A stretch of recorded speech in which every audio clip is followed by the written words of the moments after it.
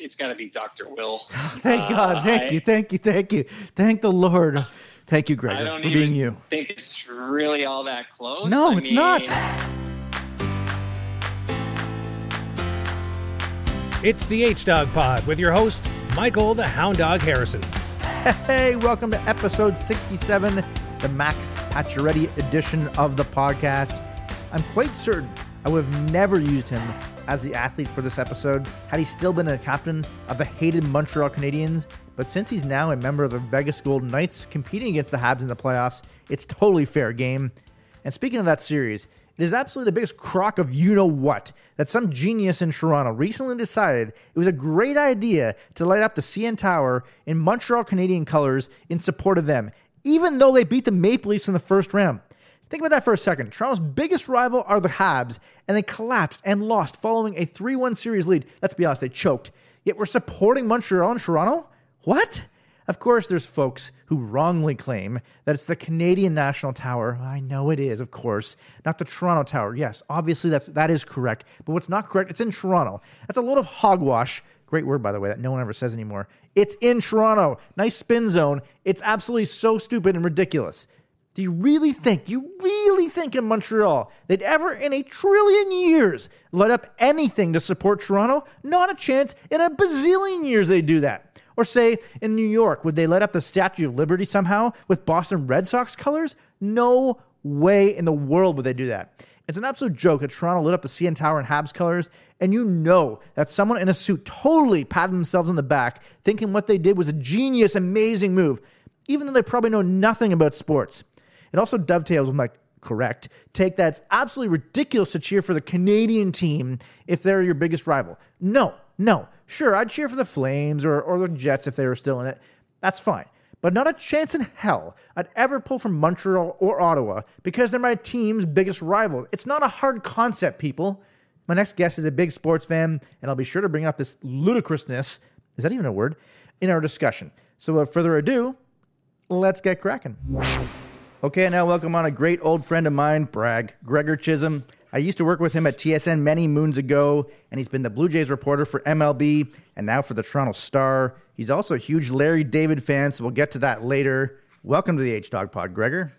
Thanks for having me, man. Blast from the past. It's great to be on. It's been too long, so it's good to catch up. Yeah, absolutely. I'm stoked to have you on. Well, let's start with the Blue Jays. Obviously, since you sadly abandoned me years ago at TSN, how did you get that Blue Jays gig all those years ago? Yeah, I was, when I first started at TSN, I guess probably maybe like 4 or 5 months in, like I started with an internship through a program at Ryerson.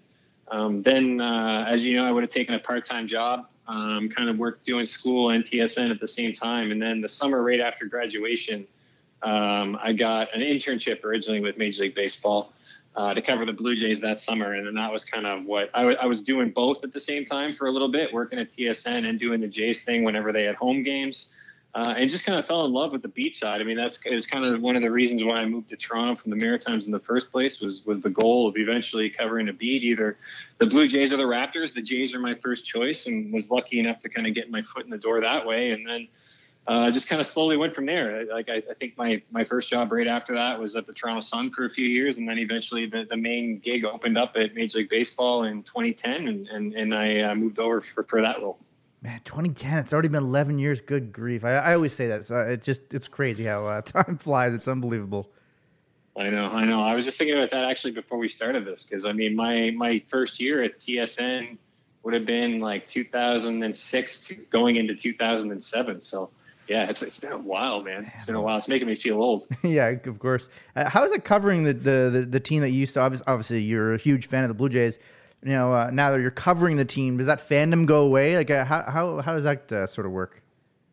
Yeah, no, it does. It does. I think some of it's natural. I mean, I do remember it being a little bit of a challenge back in those early days, especially when I was an intern. Like, I remember walking into the Jays clubhouse for the first time and just kind of being, starstruck by the entire experience. Cause I mean, it had been a goal of mine for so long, and I had been such a Blue Jays fan and baseball fan in general so many years growing up. And I mean, in the Maritimes, I didn't get a ton of exposure to actually being able to witness it even in person. Like, I would usually try every summer I had a friend in Boston. I would usually try and schedule a trip down there to coincide with when the Jays were playing. But outside of those few games a year, it just wasn't an option as a Maritimer to be able to go to the ballpark every day. And so moving to Toronto, that was one of the coolest things when I was going to school, was actually being able to go to a whole bunch of games back in the day when they had that like $99 season pass. And, I think I went to 50, 60 games my first year in Toronto. And then to actually go and be able to do it in the job, sure, there was a transition period there.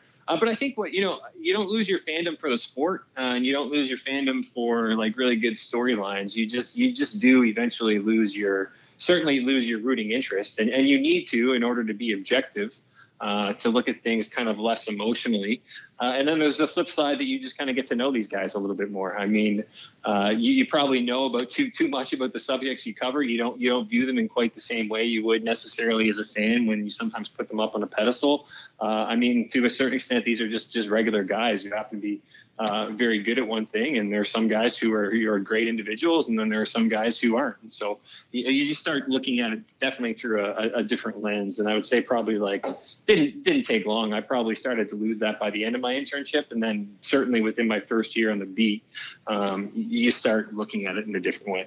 And tell us in full, absolute detail those guys who are absolutely the worst and completely ripped them on this podcast. No, I'm just kidding. No, but have you actually had some athletes? Who are some of the fave guys that you've had to cover? Oh, man. I wouldn't have said it at the time because he was a challenge to cover. But, looking back now, there's no doubt in my mind that the guy I enjoyed covering the most was Batista. It was challenging. He wasn't always the most approachable guy. He didn't necessarily just play along with dumb questions, which I eventually found refreshing. But he really kind of made you work. You needed to go in. You needed to have, reasonable things for him to talk about.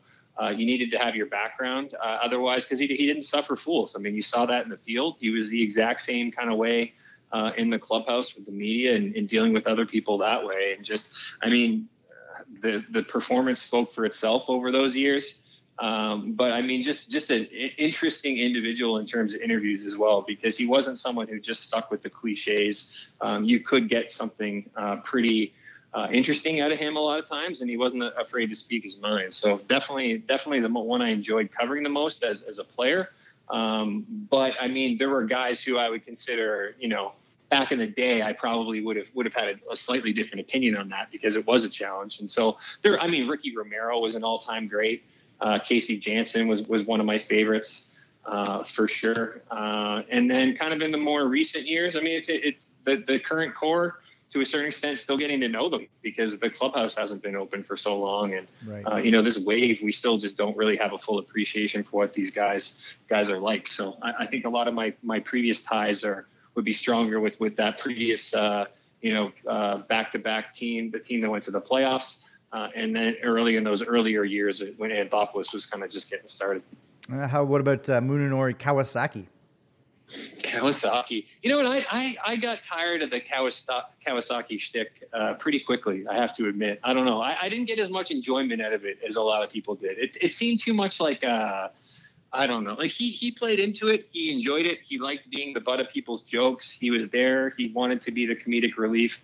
But there was a certain mascot element to it to me that I just didn't always like. Like people went to him for those lines that seemed it was so almost like Joe Biagini to a certain extent. I got tired of that shtick a little bit when he would always talk about finger painting and butterflies after games. And so maybe Kawasaki was a bit in the same way, but he's a good dude for sure. Actually, I'd forgotten about Joe Biagini altogether. It's just so funny how you can be so invested. I often say that about for example, like a Darcy Tucker of the Maple Leafs, for example, back in the day. Obviously, everybody loved him, huge hero in Toronto, and then he goes to Colorado, and you basically forget he even played pretty much, right? It's like with Joe Biagini as an example, not that everyone thought of him in the same breath as Tucker, of course, but yeah, these athletes, you're so invested in them and their performances, and then they're gone. It's like, oh yeah, that guy. Yeah, no, absolutely. I'll always remember Biagini because he was the ultimate scrum killer. He's the guy I always remember. Especially, I would always get a kick out of it because, especially when you're on the road, you would have I remember a game in Boston. He pitched. I don't know if he started. It might have been one of his rare starts. But either way, he came out and did a scrum. And there was a couple of the Boston area reporters who didn't know anything about Biagini. They just were looking for a quote. And they didn't really know what kind of guy he was. And this is the kind of guy you would ask one question off the top, and he would literally talk for 6-7 minutes about really, really random stuff, but it would still be on the same first question. And so you would see these guys who were just going in for a quick quote, and then they would just slowly around like the 4 or 5 minute mark just start backing away, like just not just needing to get out of there because they didn't know what they were witnessing, and that confusion that they always saw personally cracked me up a lot. That's funny. I have to ask, of course, about it's so funny how the first iteration of this guy on the Blue Jays, people didn't like him, and then of course when he came back, there's, definitely people were not happy. But then by the end of it, everyone loved him. John Gibbons, Gibby, just a beauty, I assume. Yeah, no, absolutely, man. I had a bit of a different perspective on him coming in because I didn't have the same ties to him that a lot of people on the beat did at that time. I mean, I was around for one of his years, the first go around when I was an intern, but a lot of times I was in the visiting clubhouse that year. That was more my role as kind of an intern, was covering the visiting team more than the Jays. So I didn't have a relationship with him at all. And when he came back the second time, I mean, I was surrounded by reporters who had already dealt with him for many number of years. And ironically enough, I had built a pretty strong relationship with John Farrell during his time here and during his 2 years. And I probably have more positive things to say than most Toronto fans do about him.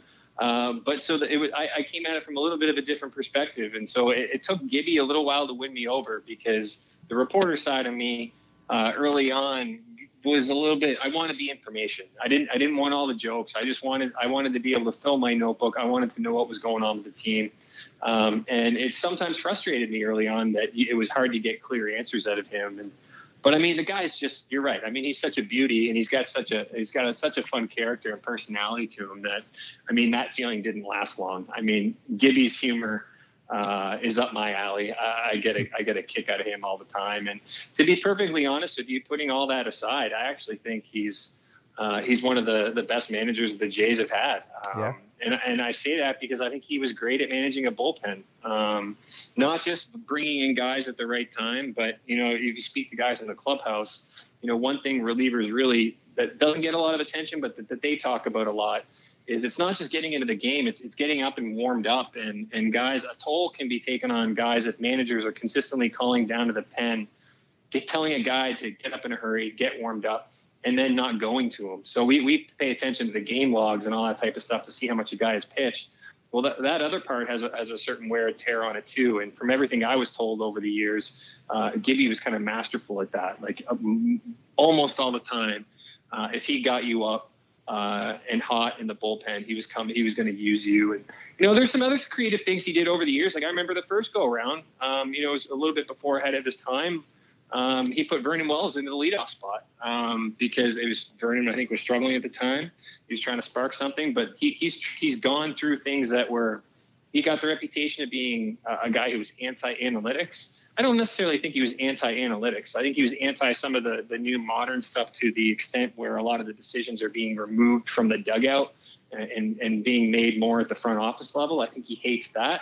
But I think about the day-to-day stuff. He wasn't quite as old school as people tried to label him as. I think he was open-minded to more things that people gave him credit for. I think that it'd be great if he was back in baseball as a manager because, like you said, he was really good. It's actually funny that one of the things he did, I remember in a playoff game that now would be commonplace in baseball, but at the time people were upset about it. Sorry, when he took a R.A. Dickey after 4 2/3 innings in the playoff game. It was like people were so upset about that, but it's like nowadays that's totally commonplace. So yeah, he definitely did things. I personally thought he was a great manager. Yeah, no, you're right, and I remember the confusion around that. I was confused too, and there's two things there. I think it showed they absolutely needed to get out of that Texas game with a win, obviously. But you're right. I mean, he was conscious of the momentum. He didn't trust R.A. Dickey at all anyway, so that kind of played into it a little bit as well. I think he had the least amount of trust in R.A. Than anybody on his pitching staff, and so he wanted to go to Price. But the other part was that I think he really, really wanted Stroman to start the game in Game 5. And ironically enough, that's a bit of a ballsy pick too, because Price was the guy that you had acquired for those big moments. But people might forget a little bit. I mean, Price was struggling at that time too, and so Stroman was a guy who kind of came on. There was lightning in the bottle for the Jays. He came in September of that year and then just kept rolling. I mean, going into the playoffs, he was the best pitcher they had. And so I think that decision was, you're right. I mean, he was ahead of his time in the early hook, but I think it was also designed as a way to provide the perfect excuse to get Stroman to start in Game 5 too. I like that. I hadn't even thought of it in that perspective, but yeah, absolutely. That makes total sense. I always like to ask this of guests who have, covered athletes or, or on camera, that type of thing. Any embarrassing moments that you just been like, oh crap, as soon as you said it or did it, you're like, oh, I want to crawl into the hole right now? I've been, I guess, somewhat fortunate that I haven't had too many of those. I do remember one with Farrell early on in my career where I just kind of overestimated I underestimated how angry he was after a game and overestimated the fact that we had a strong relationship. And so I think I asked him, there was something to do with the umpiring. And I didn't even ask him a question. I made a statement that's something along the lines of, I don't know, it was bad call or something in that, or you guys seemed like you guys got screwed in that fifth inning, whatever it was. And he kind of blew me up because it wasn't a question. And it was, do you have a question? Is you just making anyways, it was this like back and forth for like 30, 45 seconds. And I just didn't go into it as prepared as I should have. But I mean, it was pretty minor. My stuff more comes, especially now that I'm a columnist, it's more the reaction and stuff I get on social media from people. I get more back and forths. I try to avoid them, but I get more heat that way than I do like usually in like the clubhouse and stuff like that. I find if you were to like engage those people who are, especially if they're trying to be trolls or whatever, and just like basically laugh them off and be like, hey man, it's all good. They really quickly change their tune when you acknowledge them instead of like, because they want that reaction. The worst thing you could do to those types of people is to come back with being angry with them, because that's exactly what they want. So to either ignore them or to come back in a polite way drives them crazy. I always find that with like guys like, say, for example, in the States, like Skip Bayless or whatever, and fans, he'll put a tweet out and fans, will respond in kind. And it's like, if you truly wanted to upset Skip Bayless, don't say anything to him. And that would upset him. The fact that you're so mad at him, he loves that.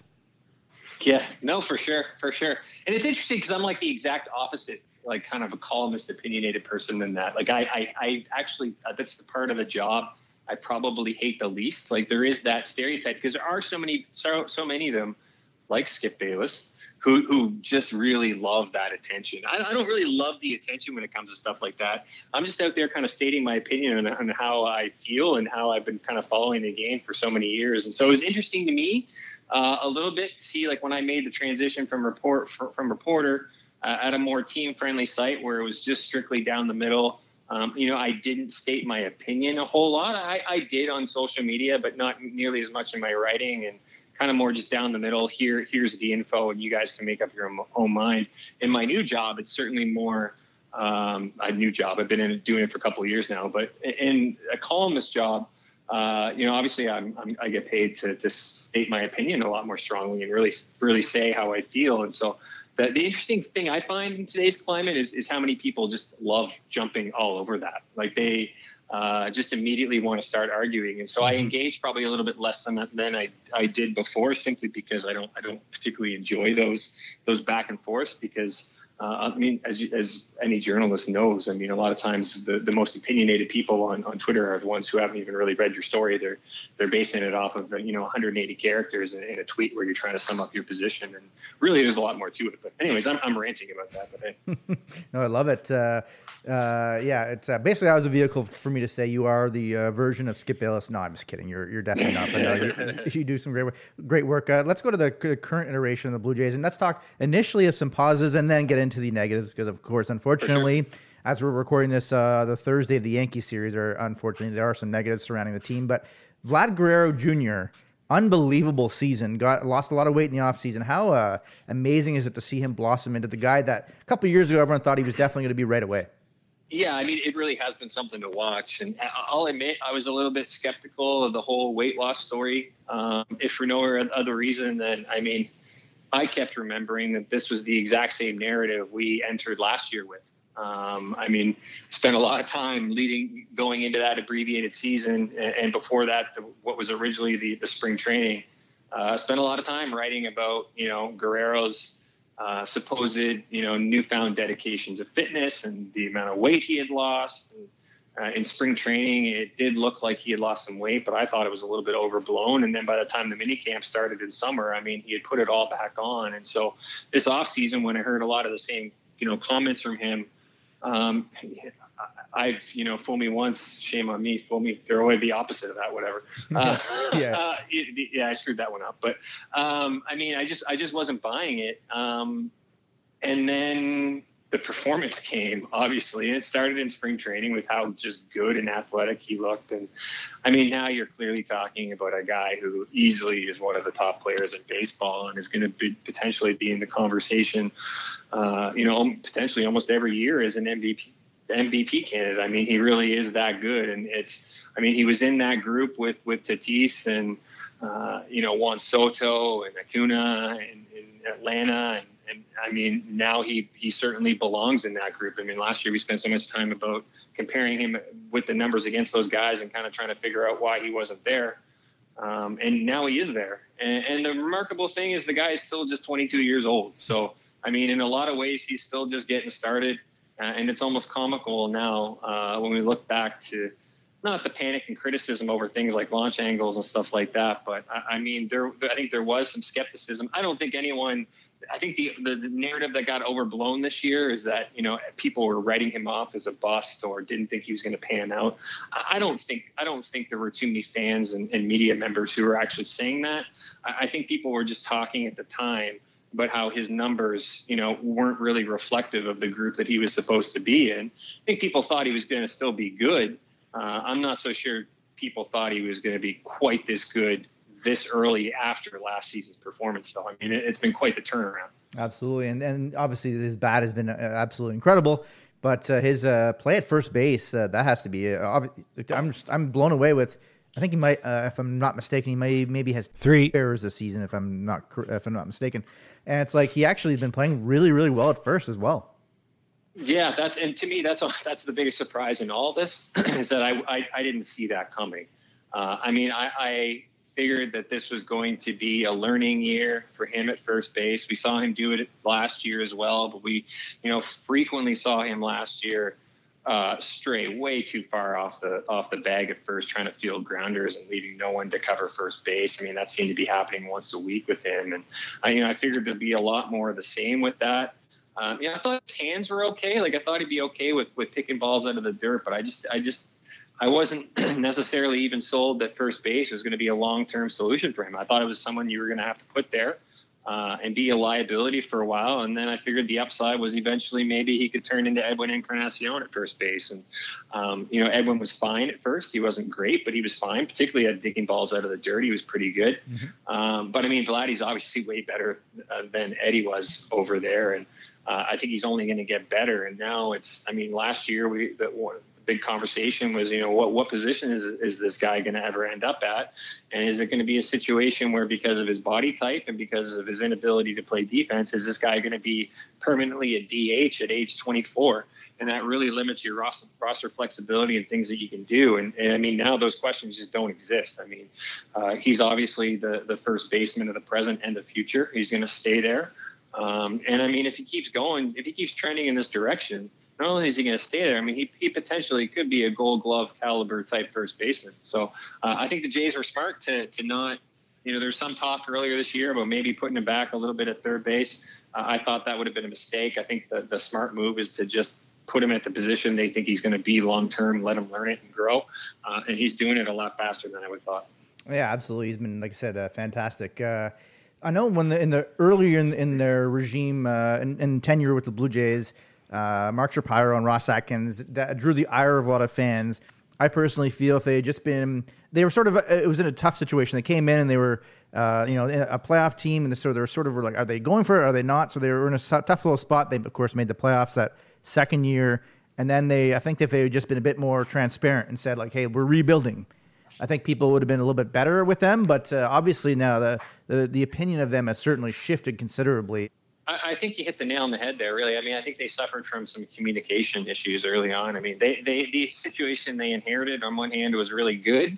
You obviously would love to, if as a new executive, come in and take over a winning team, which is what they inherited going into 2016. And obviously they made it back to the postseason. That's ideal in a lot of ways. But then on the flip side, I mean, it was a completely opposite of what Shapiro originally thought he was signing up for when he agreed to that deal before any of the trade deadline of 2015 happened. I mean, that looked like an organization that was immediately going into a rebuild. And then, suddenly they had to shift gears a little bit. And I think they could have done a bit better job of it back then. I think there was a way to bridge the gap between those postseason years and remaining a bit more competitive. It really seems like they just stuck with the status quo and hope that it would kind of pan out as opposed to reinvesting a little bit, because I do think you can rebuild, especially in baseball.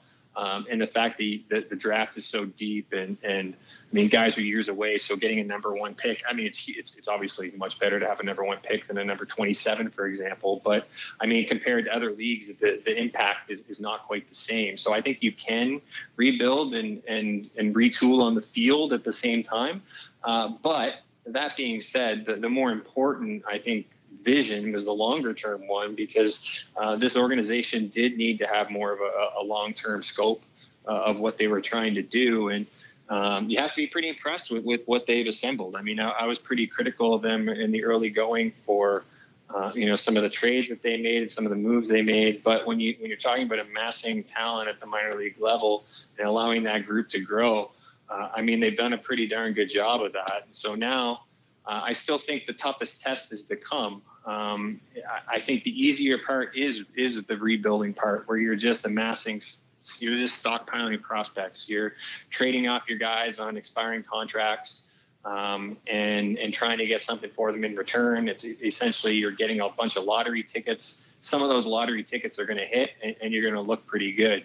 But the challenge is, moving beyond what is now a 500 team, slightly above 500 team, and turning that into a team that is legitimately a postseason contender year after year. That's where it gets a little bit more difficult, because you're talking about bringing in, more high profile ads. You're taking on free agents that come with way more risks. And you can always, derail a lot of your plans if you add a couple of big contracts that don't pan out, and it really limits your long-term flexibility. Suddenly the young core you're not able to complement it in the ways you want, and the future doesn't look as bright.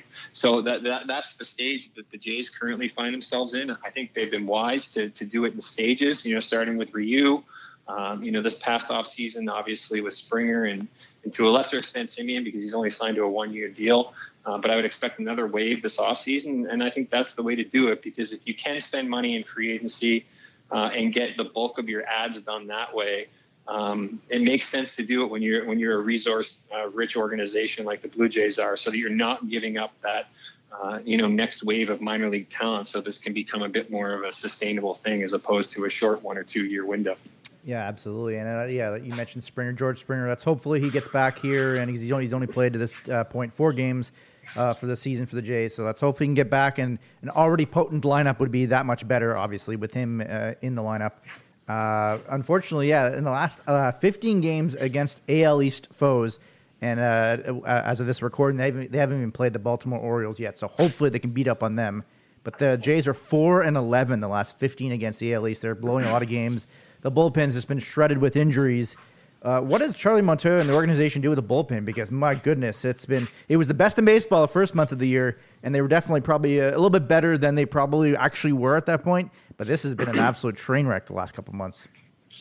It has, and it has the risk of derailing the season, that's for sure. We've seen that over the last couple of weeks. I mean, this team really, its record should be a lot better than it is. I admittedly probably have a different view on this than most people, and I wrote about it yesterday. And it's just that I just think this is the reality that the Jays have to live with for right now. I mean, the reaction that I keep getting through emails and on social media is that, the Jays need to make a trade right now. They need to do something right now.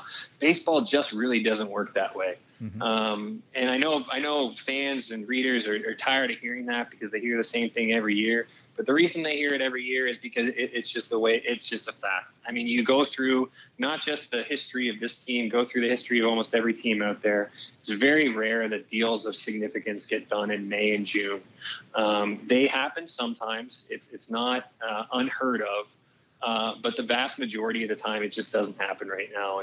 And so I don't think an immediate trade is on the cards, at least not for a huge impact guy. I mean, there are tinkering moves you can do in 2016. They added Jason Grilli at the beginning of June.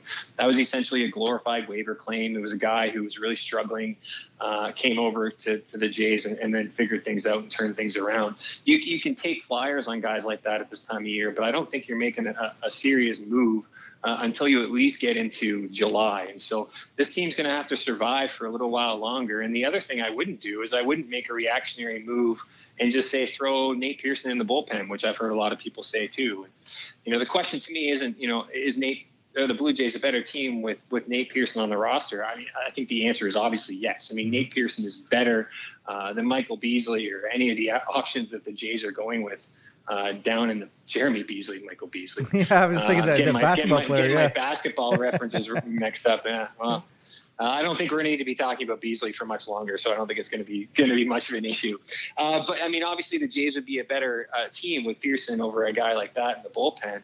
But to me, that it's not worth sacrificing potentially his long-term future for. And I mean, Nate Pearson is a guy who you want to become a regular contributor, a prime regular contributor to your starting rotation, and he has not thrown a full season as a starter in his professional career.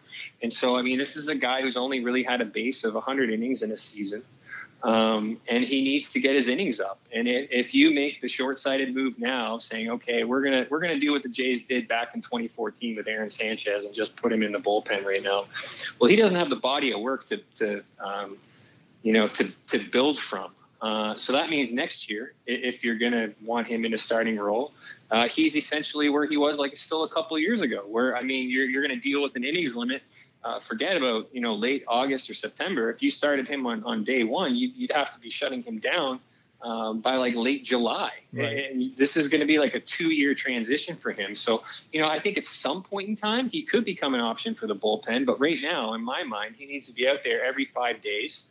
Getting into a routine. And then once he gets his innings up there, at least to an acceptable amount, then maybe you look to make a move where you put him in the bullpen for the stretch run in late August and going into September, and you hope that he becomes a big contributor that way. But I wouldn't sell the farm right now just to try and get that done as kind of this patchwork solution, because I also don't think he's going to solve all the Jays' problems down there. I mean, they need more than one guy. Mm-hmm. They need multiple fixes down there. It's not an easy fix. There's going to have to be some help brought in from outside the organization. But the one positive here is that the Jays really are. I mean, I know this has been talked about a lot too, but the Jays really are finishing up a very difficult stretch of games. Yes. And their schedule to date has been one of the toughest in the major leagues. And I know nobody wants to hear about, pinning their hopes on being able to beat the Baltimore Orioles, but you're right. I mean, the fact is they have not played the Orioles yet. They have a lot of games where they could potentially beat up on with them, but then there's also series against other struggling organizations like Detroit that are coming up. I mean, the second half of their schedule goes from what was one of the toughest schedules in baseball to one of the easiest ones. And so I don't think it's going to be that difficult for them to continue to tread water here for another few weeks if they can beat up on some of these lower teams. And all they really need to do is hang around for another 2-3 weeks in order to justify another kind of big round of upgrades at the deadline. And so I don't think they're in as bad of a situation as some people think, but they do need to get through it, because if the trend keeps going the way it is right now, they also could have the bullpen completely lose the season on them. And that's also just a reality. But the guys internally are going to have to fix it for now. Yeah, and the Blue Jays have 7 of 9 games against Baltimore. Obviously, they got to beat up on them. Should they crater against them and win 2 games or something, which I don't think will happen, that's when things will get ugly. But I do believe, as frustrating as it is, as a fan, especially losing to AL East foes, that they are in a better shape here. And I think their run differential, is like plus 50. So hopefully here they can go on a bit of a run. And obviously people forget that first playoff years ago in 2015, they were basically a 500 team when Alex Anthopoulos made all those deals in late July. So there's definitely still time here to right the ship for the Blue Jays. Yeah, no, absolutely. The one difference though is that the run differential, the schedule, the opportunity in the division is all the same in my mind from 2015. But the one undeniable part is, there's a difference between, I think, that front office and the current front office. I think Anthopoulos was more inclined to make those big type of moves for the here and now versus these guys. The other part was, I think Anthopoulos at that time also saw the writing on the wall. Beeston was already announced as being on his way out. Around the time of the trade deadline was around the time that reports started to surface that Shapiro was on his way. And so, if I'm Anthopoulos and then too, I would have seen the writing on the wall. A new president usually means a regime change at GM as well. You might as well see what you can get with your shiny prospects and make a big run. So I'm not expecting a deadline like 2015, but that doesn't, because those only come around, once every 20, 30 years, it seems, where a team goes quite that all in. But that doesn't mean some moves can't be made. They need to be made. And I think that, if the Jays are in the same spot right now as at the end of July, I think you will see them make some upgrades. Without question. Shifting gears here for a sec. By the way, I always find it funny when people say shifting gears on a podcast or radio or something. No one ever actually talks like that. No one ever says shifting gears in our conversation. But I'm going to do that right now. Shifting gears, Gregor, completely. In my intro, I was railing on the fact that for the Montreal Canadiens run, the CN Tower was lit up in Montreal Canadiens colors, and I thought that was the most ridiculous thing going. And also / Leaf fans who are cheering for Montreal because they're a Canadian team. I find that that's the stupidest thing. They're your biggest rival. What did you think when they lit up the CN Tower in Montreal Canadiens colors in Toronto? Well, it was like memes waiting to happen or something. I don't know who made that decision, but that seemed like one that would be easily mocked. It's the Habs and Maple Leafs, man. You just don't. I don't know. I think there was. I remember back in the day when the Jays would go through when they would do their winter tours and they would go and visit, in Montreal, they would go to a Habs game. And I think there's a photo of Brett Laurie wearing a Habs jersey that went viral even back in the day. It was just like, if you're a Toronto personality, Toronto City, you even though they're a Canadian team, you just need to associate yourself with your own brand. Yeah. Yeah, it's I just don't understand. People are saying, "Oh, it's a CN Tower. It's the Canadian National Tower. But it's in Toronto. It's in Toronto. It doesn't make any sense. Yeah. There's no way in Montreal would they actually light up and support the Toronto Maple Leafs, especially when you lost when you were up 3-1 against Montreal. Even worse than if they hadn't even played Montreal and they did they lit up the CN Tower. You lost to them. You're bitter rivals. Oh my goodness, it makes no sense to me. It's just crazy." And I also mentioned off the introduction to this podcast, you're a huge Larry David stan, which is great because if you weren't, I don't know if we'd even be friends, to be honest with you. I never understand when people are like, "Oh, I hate Larry David and Curb Your Enthusiasm." What are you talking about, man? It's so funny. What is your some of your fave Curb Your Enthusiasm episodes or moments in Curb? Well, I'll tell you, the early one that got me hooked was the Wire episode, where Larry was, where they were trying to get the wire in the backyard buried under the lawn, and they needed to get approval from the neighbor, and it was the whole thing where the neighbor was trying to use the relationship with Larry to leverage it into meeting Julia Louis-Dreyfus. Everything that went along with that. That was one that hooked me early on. My favorite season, I was a huge. Obviously, I guess I was a huge Seinfeld fan before Curb Your Enthusiasm, and I was a late adopter to Larry David. I didn't appreciate Larry David for who he was and the comedy he was and the impact he had on Seinfeld until Curb Your Enthusiasm came around. And because I always thought of Seinfeld when I was growing up in junior high and high school, Seinfeld was Jerry Seinfeld. Right. That was the main reason of the show, and I assumed his humor was the exact main reason. When in reality, I soon came to realize that because of Curb, that it's actually Larry David's humor that I really appreciate. And as we know, George was based on Larry, and George is my favorite character in Seinfeld. But a lot of the best episodes of Seinfeld were, a lot of them came from Larry David's mind. And so, when he went over and did Curb, it was an eye opener for me. And I was a slow adopter to it, because I was like, oh, who is this guy? This is the co-creator of Seinfeld. And then I'm like, this seems like another just Seinfeld show. And because a lot of it's improv, I found the acting at the very start to be like off-putting in the first couple episodes. And then once I actually started to watch it for what it was, I'm like, man, this is great. And so for me, the ultimate fandom season was when they did the Seinfeld reunion. Yes. Because that was just in terms of, I'm sure there was other seasons that maybe had better jokes and stuff, but the storyline of that, and to me it was brilliant because everybody wants to find ways to do reunions for like, the classic shows and the classic movies, and a lot of times it can't be done in like a good way. I mean, if you just bring everybody back for an episode, a lot of times it doesn't really work, and the hype would be way too much. Or I don't know what Friends recently did, where there wasn't anything scripted at all. They just got them together in a room basically to talk about what they had done. I mean, the ability for Curb to have an entire season with like scripts built in where these guys are playing themselves, but also, obviously characters at the same time. I mean, the way everything came together was just brilliant. And the fact that we also got some actual like footage from what like a new Seinfeld episode would look like it was just perfect. I couldn't ask for anything more than what that season was. Yeah, one of my favorite jokes of all time was from that season. Marty Funkhauser, love that guy. Rest in peace, Bob Einstein. Talking to Jerry Seinfeld, and making jokes with him, and Jerry Seinfeld not knowing who he is, and Larry's so annoyed that Marty's there, and he made a really off-color joke. And it was just so good. I also love the fact, that Cheryl, Larry David's wife, was starting to really catch feelings for Jason Alexander, George Costanza, and Larry's like, "No, but you're falling in love with me. I'm George Costanza." And that was season 7 of Curb. Excellent season. Actually, it's funny. I binge watched. I barely had watched Seinfeld years ago, maybe about 10 years ago. I got all the DVDs. Of course, I wasted my money before Netflix became a thing. And I binged all the episodes. I think it was 9 seasons of Seinfeld. So I guess I went into that finale not expecting much because everyone ripped the finale.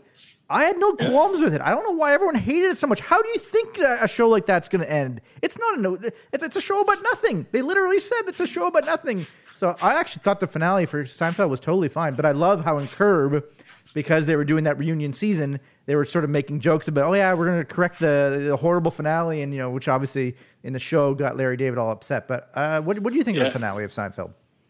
I thought it was great, man. Like I even back in the day, I remember I watched that live because I started watching Seinfeld religiously, I think when I was in about grade 8, and I can't remember. I think it would have been about 2 years later. They wrapped up their final season. So there was the final 2 seasons I think I watched as they happened live. And so I get the anticipation and the expectations that people had going into it, because I had the same. I thought it was perfect even back then, because one of the things I always loved about Seinfeld was the side characters. And to me, I just thought it was brilliant that, again, Larry David's creation, whereas he found a way. I mean, put aside the trial. I mean, the trial itself, whatever. It's obviously a ridiculous concept. Yeah. But it was a venue to get all these characters who people had fallen in love with over the years, and might have only made an appearance in one episode, 6 years ago. But found a way to kind of incorporate them into the script and did a really good job with it. And so, no, you're right. And that's exactly why the reunion on Curb was done so perfectly, because it avoided anything like that. I mean, sometimes there's just too much hype for these events. Like, I don't really know what people would have expected from that finale. I mean, in terms of like rewatching value, it's not an episode it's not a classic episode that I want to rewatch 50 times necessarily, but in terms of wrapping up the storyline, wrapping up the series, I thought it was brilliant. Yeah, absolutely. It's so funny that we're both in agreement on that, because, like I said, generally speaking, absolutely everybody thinks that that finale was awful. But I don't know. Like I said, maybe I just went into it with such low expectations that I actually happened to like it. So, but definitely, I think that's an unpopular opinion without question.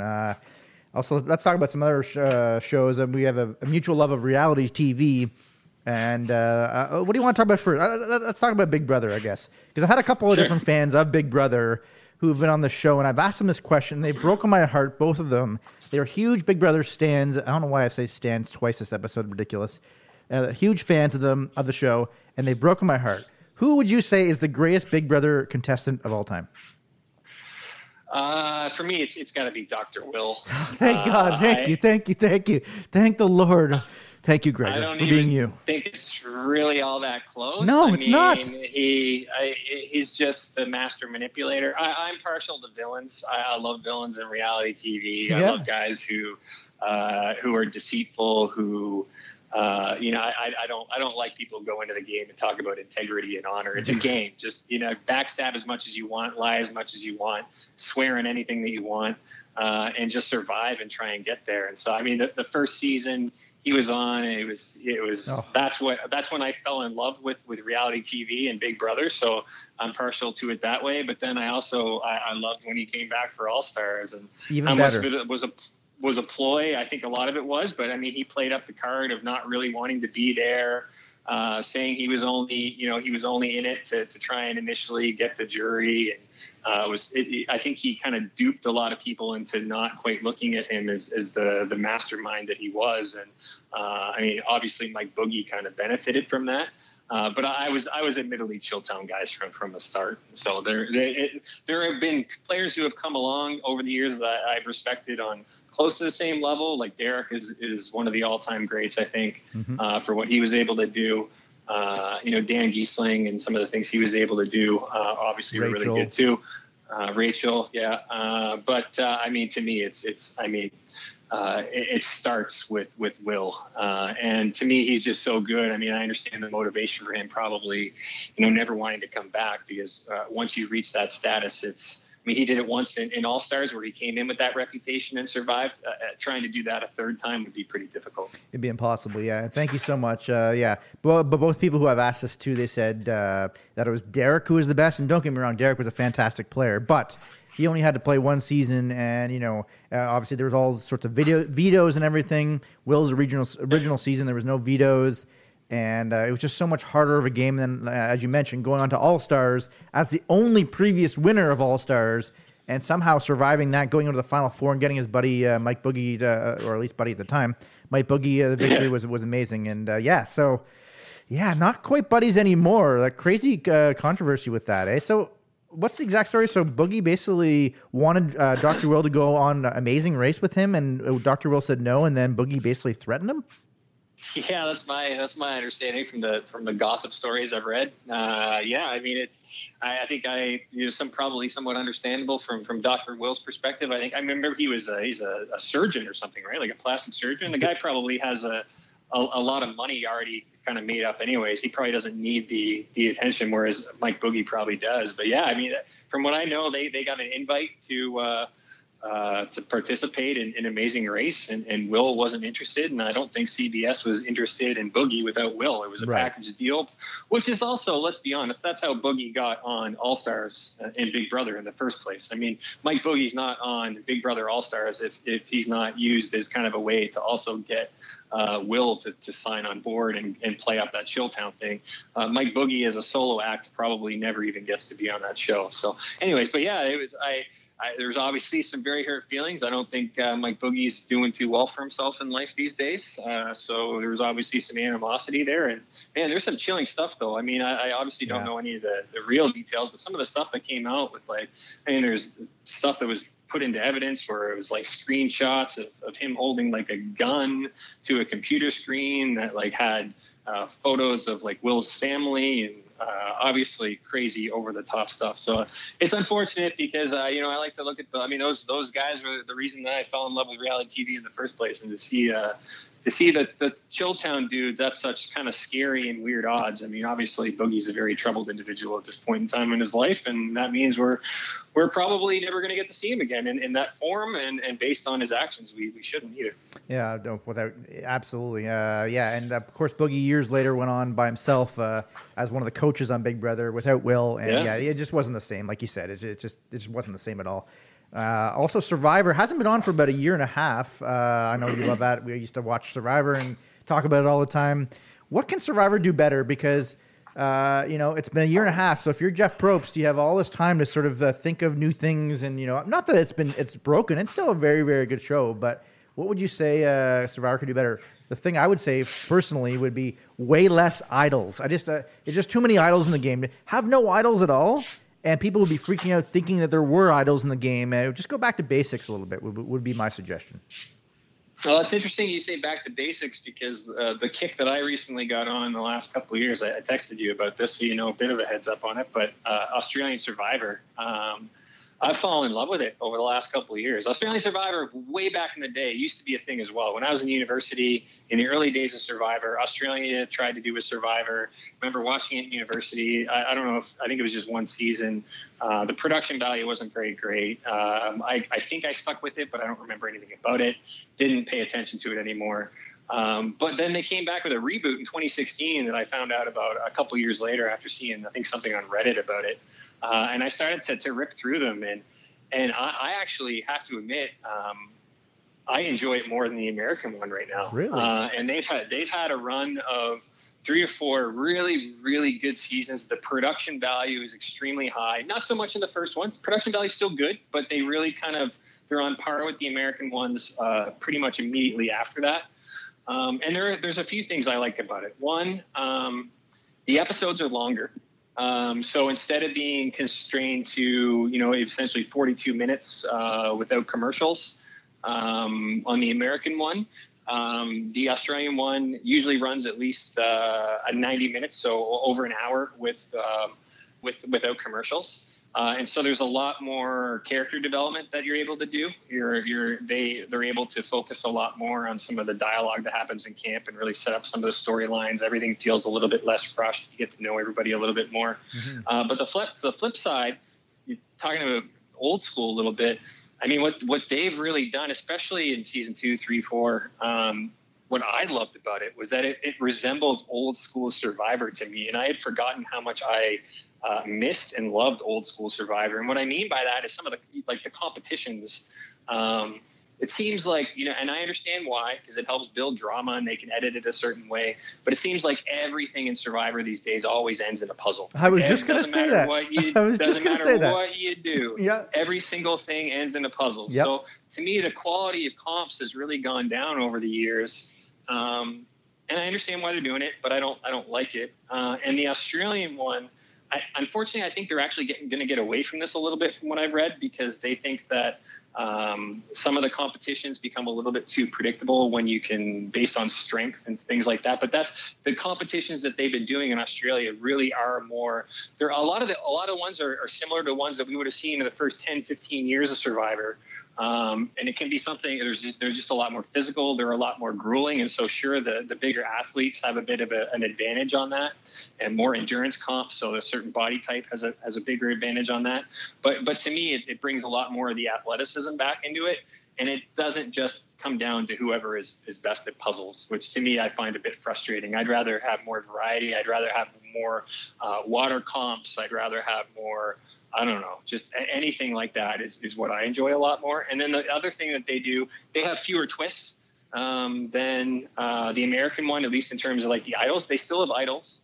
They still do all that. They've done a few creative twists. I won't spoil them for you, but some interesting ones that probably would work out pretty well on the American side as well. But there's a little bit less of a component of seemingly 15 different idols in play and anything can happen. And they also have one of my favorite reality. It would be right up there with Dr. Will and Boston Rob as my favorite reality TV contestants of all time. Really? If you rip through that, I'm pretty sure you'll be able to figure out who it is. But person was on a couple seasons, and just exactly my type of player and my type of personality and my type of humor. So I love the Australian Survivor. I've heard good things about Australian South Africa as well. I have yet to dip into those, but I've heard that those are pretty good too. So that's been one of the fun things about the pandemic to a certain extent is, I mean, all this time we've had to watch TV, I was really strapped for things to watch. And so opening my mind to checking out some of the international versions of Survivor was pretty cool. So those are some of the things I would suggest to bring to the American one as well. Yeah, absolutely. And it's funny you bring that up. I'll get you out of here on this. Speaking of watching the UK version, the Australian version, my favorite reality show probably was The Mole with Anderson Cooper the first couple seasons, and I've watched the UK versions, the Australian versions. Again, production value isn't as good as the American ones, but I randomly Google it maybe 3-4 times a year, The Mole, hoping it comes back or something.